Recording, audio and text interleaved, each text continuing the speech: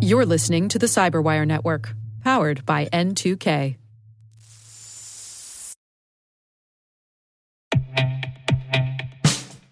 And now, a message from Cyberbit. Mastering cybersecurity is like mastering a sport. You build muscle memory through rigorous practice, then you train as a team to foster cohesion while operating under pressure. Like athletes, cybersecurity professionals thrive on hands-on simulation. But traditional courses, certifications, and open-source labs won't build you a winning team.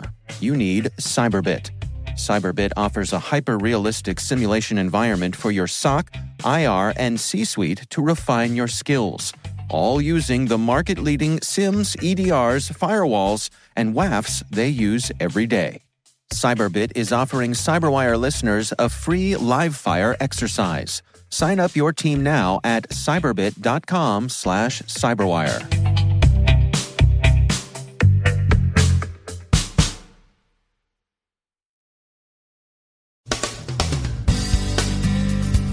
A young banking Trojan gains criminal market share in the Android ecosystem. Microsoft lawyers up and seizes sites Iran's charming kitten used to stage its attacks. Another Iranian APT, Elfin, is described. A battalion's worth of Russian special operators and cyber troops are on the ground in Venezuela. Washington wants them out. Moscow says they're in for the duration. And accused NSA leaker Hal Martin is expected to take a guilty plea this week.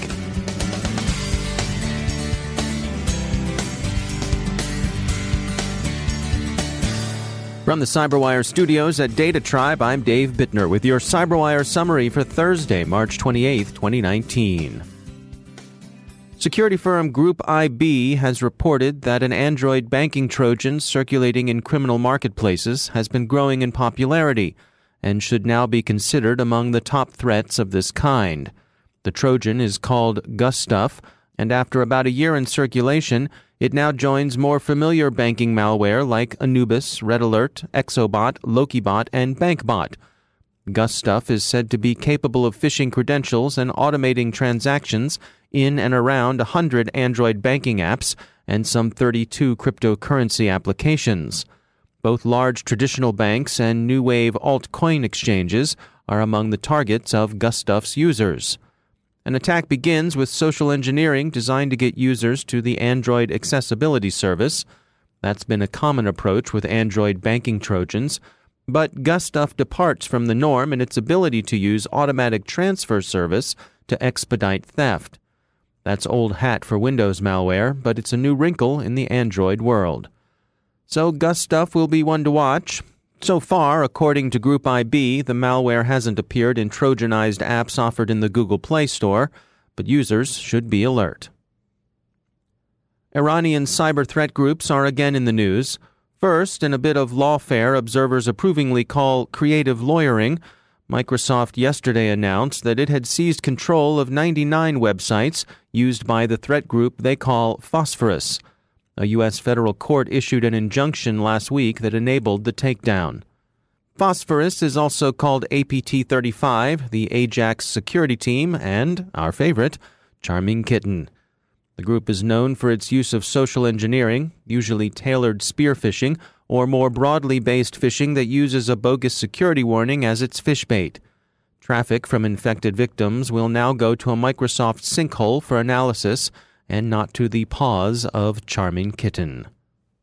Microsoft observes that this takedown is similar to the one they executed against sites belonging to Strontium, the threat actor better known as APT-28, or, again, our favorite, Fancy Bear, which of course belongs to Russia's GRU military intelligence service.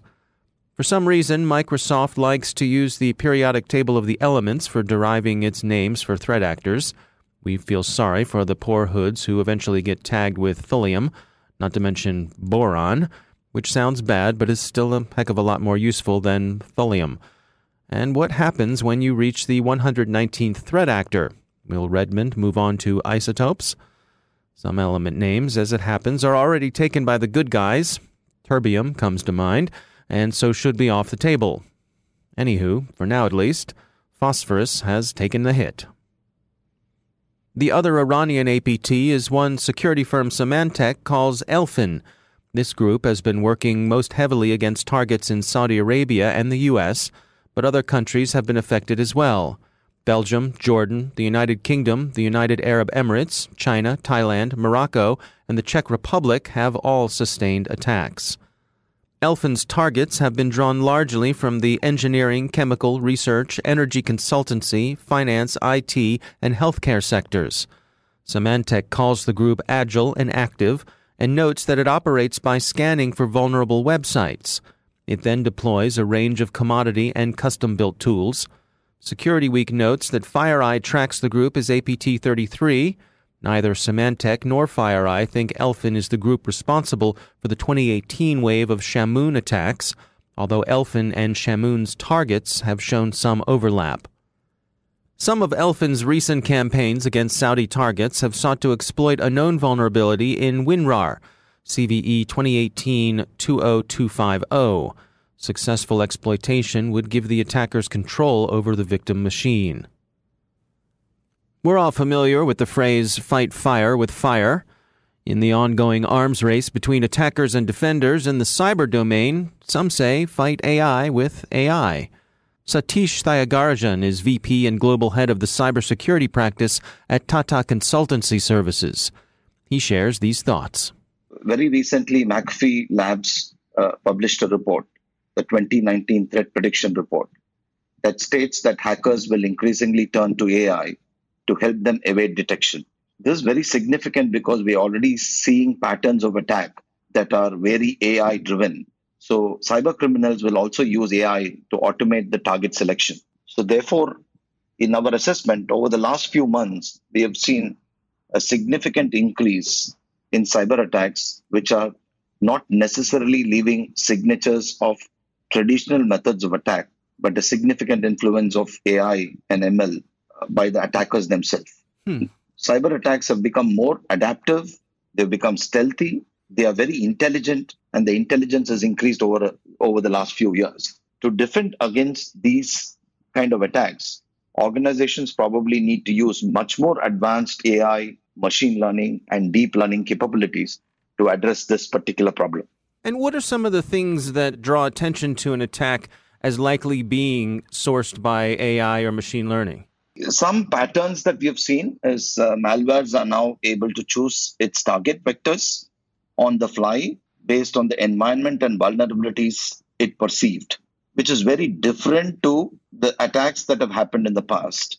There are older forms of malware like TrickBot, which are now using AI to intelligently mimic trusted system components and adapt to the context of the target.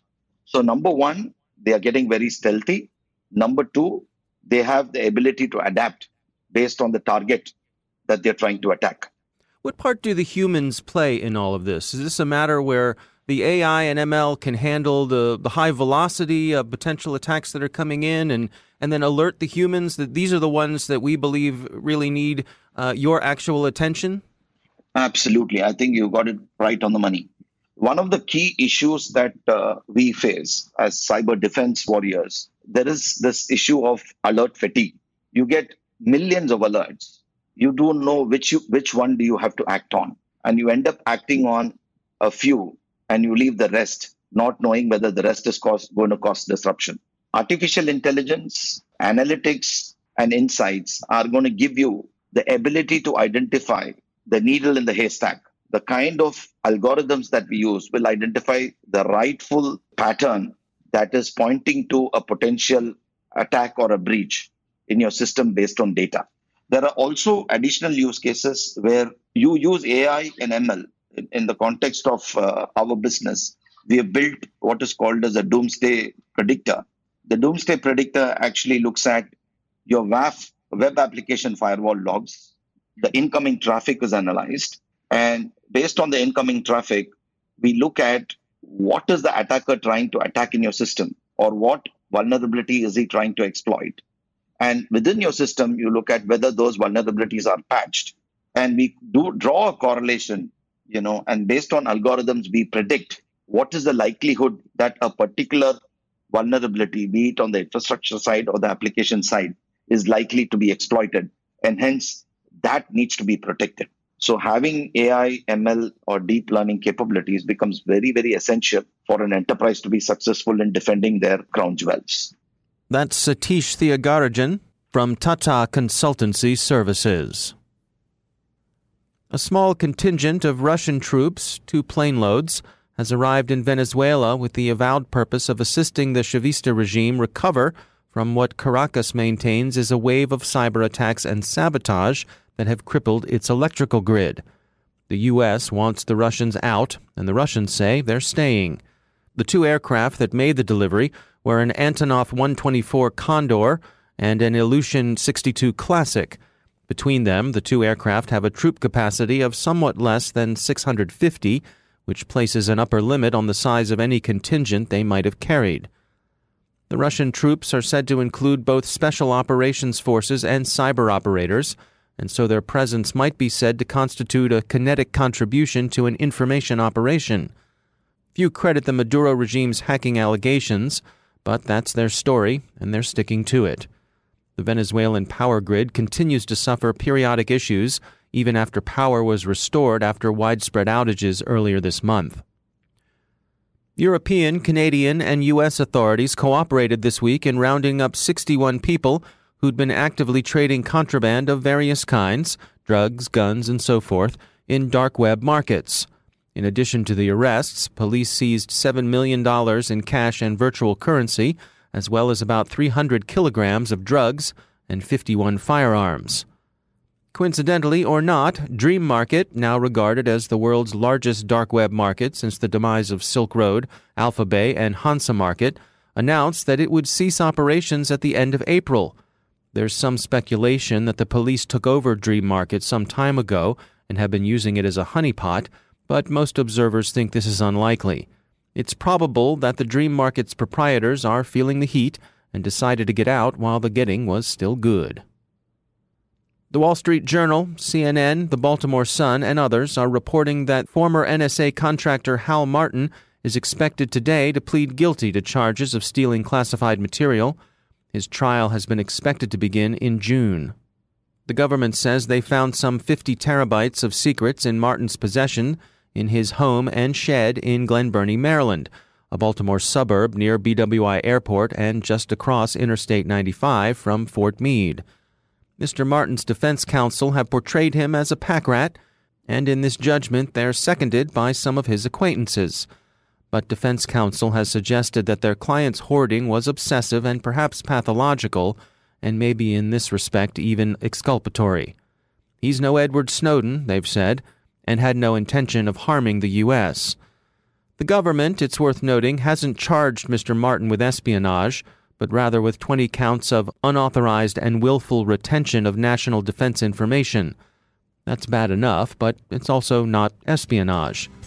An interesting question that remains to be answered is this. With all the concern about insider threats, how was a pack rat able to pack so much over the course of more than a decade?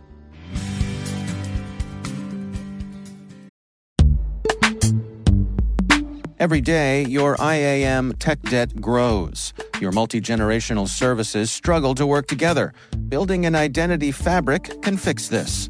It makes all your identity tooling stronger and allows you to connect any app to any service you want to use, with zero coding, zero maintenance, and zero app downtime.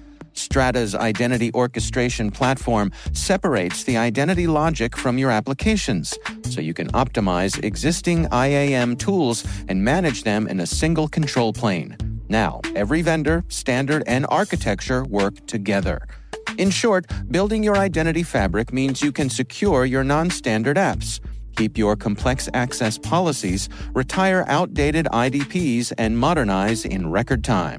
So build your fabric with Strata Identity and get rid of tech debt for good.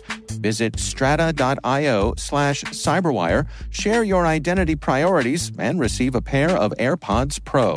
Offer valid for organizations over 5,000 employees. Connect today at strata.io/cyberwire.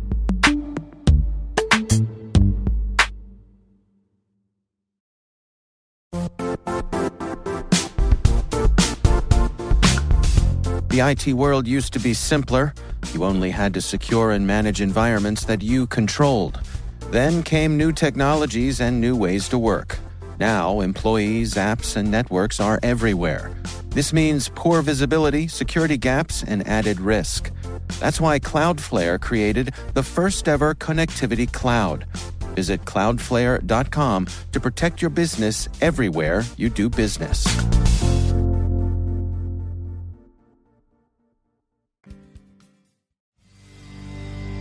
And I'm pleased to be joined once again by Daniel Prince. He's a senior lecturer in cybersecurity at Lancaster University. Daniel, it's great to have you back. We wanted to touch today on cyber risk management and some of the aspects related to that. What do you want to share with us? Well, thanks for having me back on. One of the areas that I teach here at Lancaster is around cyber risk management as part of our master's degree course. And one of the things that I talk to my students about when we're going through this course is that the idea that for a lot of the cybersecurity risk management elements that we're looking at, so all the risks and the threats, they're based on a series of assumptions. Assumptions about who the attacker is, assumptions about the structure of the network. And what we're really saying when we're trying to make risk evaluations is that this is the risk level, assuming all the things that we have that go behind that are true. And that basically moves us into a different kind of category. Because what we need to do is understand all those assumptions behind what we believe to be the known knowns. Because as soon as those assumptions start to fail or start to be proven to be false, then actually a lot of the risk measurements that we've made start to fall away. They start to become invalid. Now, in terms of the known knowns and managing risk, are we dealing with absolutes or probabilities? By and large, when we're doing things like quantitative risk management, we're thinking about the probabilities. We're thinking about the possible outcomes that the system can produce, and in this case, the negative outcomes, the negative events. And then we're trying to assign probabilities to those, the likelihood of those events happening. And what I'm interested in is trying to help the students and others to understand actually what are the assumptions that go into making those qualitative or quantitative risk assessment analysis, so that we can understand when those assumptions do fail, we can take appropriate remediation action. And that's really important because time and again we've seen in the technology scene a number of sort of assumptions around how the technology works fail. So, for example, the hardware security issues that we've seen with Spectre and Meltdown, there's a big assumption here that the actual hardware is secure and actually doesn't prevent any problems. But as soon as that assumption is proved to be false, then a lot of the other security assumptions that we make and the security risk assessments that we make then also become false, and we have to start again. And so it's really important to understand the assumptions that we have that sit behind our risk assessment and try to map and understand those. And it's also caught up in this idea of inductive risk. So the reasoning process that we have behind it and the risks associated with that in terms of the biases that we have in place, potentially have in place, and then also based on the assumptions around the methodologies that we use to derive the probabilities and so on. Yeah, it strikes me that, with something like those hardware issues, that's a low probability risk. I would imagine, thinking that, these hardware designs that have been around for decades would have a fundamental flaw in them. Well, there's a low chance of that, but it's also a high impact if something like that turns out to be true. And that's one of the significant problems, I think, with cybersecurity and technology more generally.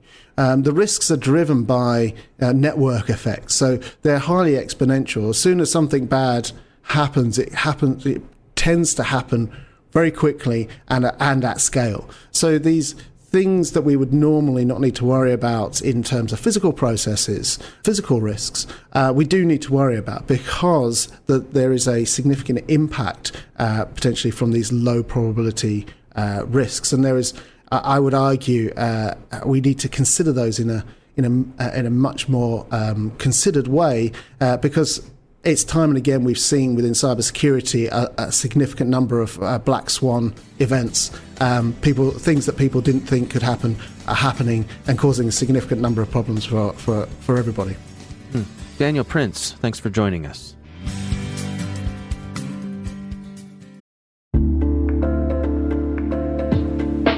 Are lengthy security reviews pulling attention away from your security program? With the largest network of trust centers, Vanta can help you streamline security reviews to win customer trust, save time, and close deals fast. Proactively demonstrate security by showcasing key resources like your SOC 2 or ISO 27001 and provide real-time evidence for passing controls. And when a security questionnaire is required, Vanta takes the first pass for you. Visit vanta.com/cyber to take a self-serve tour. That's vanta.com/cyber.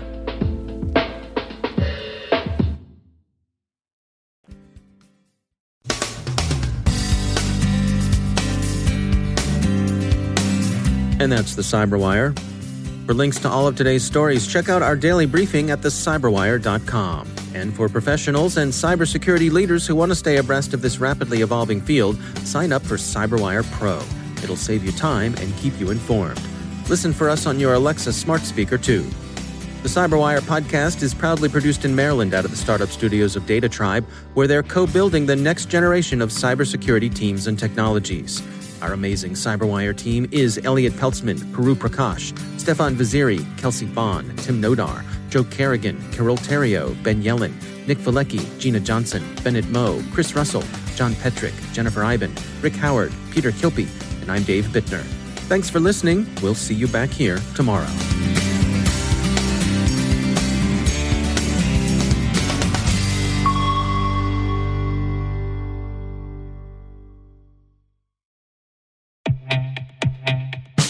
And now a word from our sponsor, SpyCloud, the leader in operationalizing cybercrime analytics.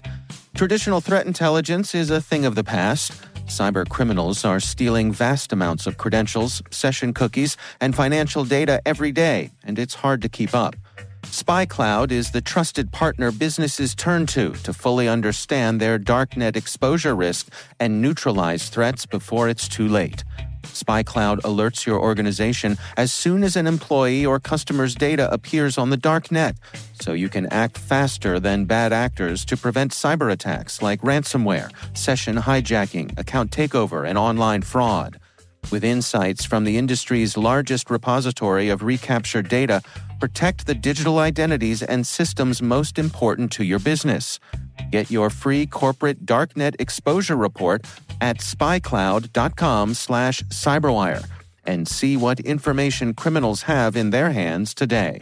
That's spycloud.com/cyberwire.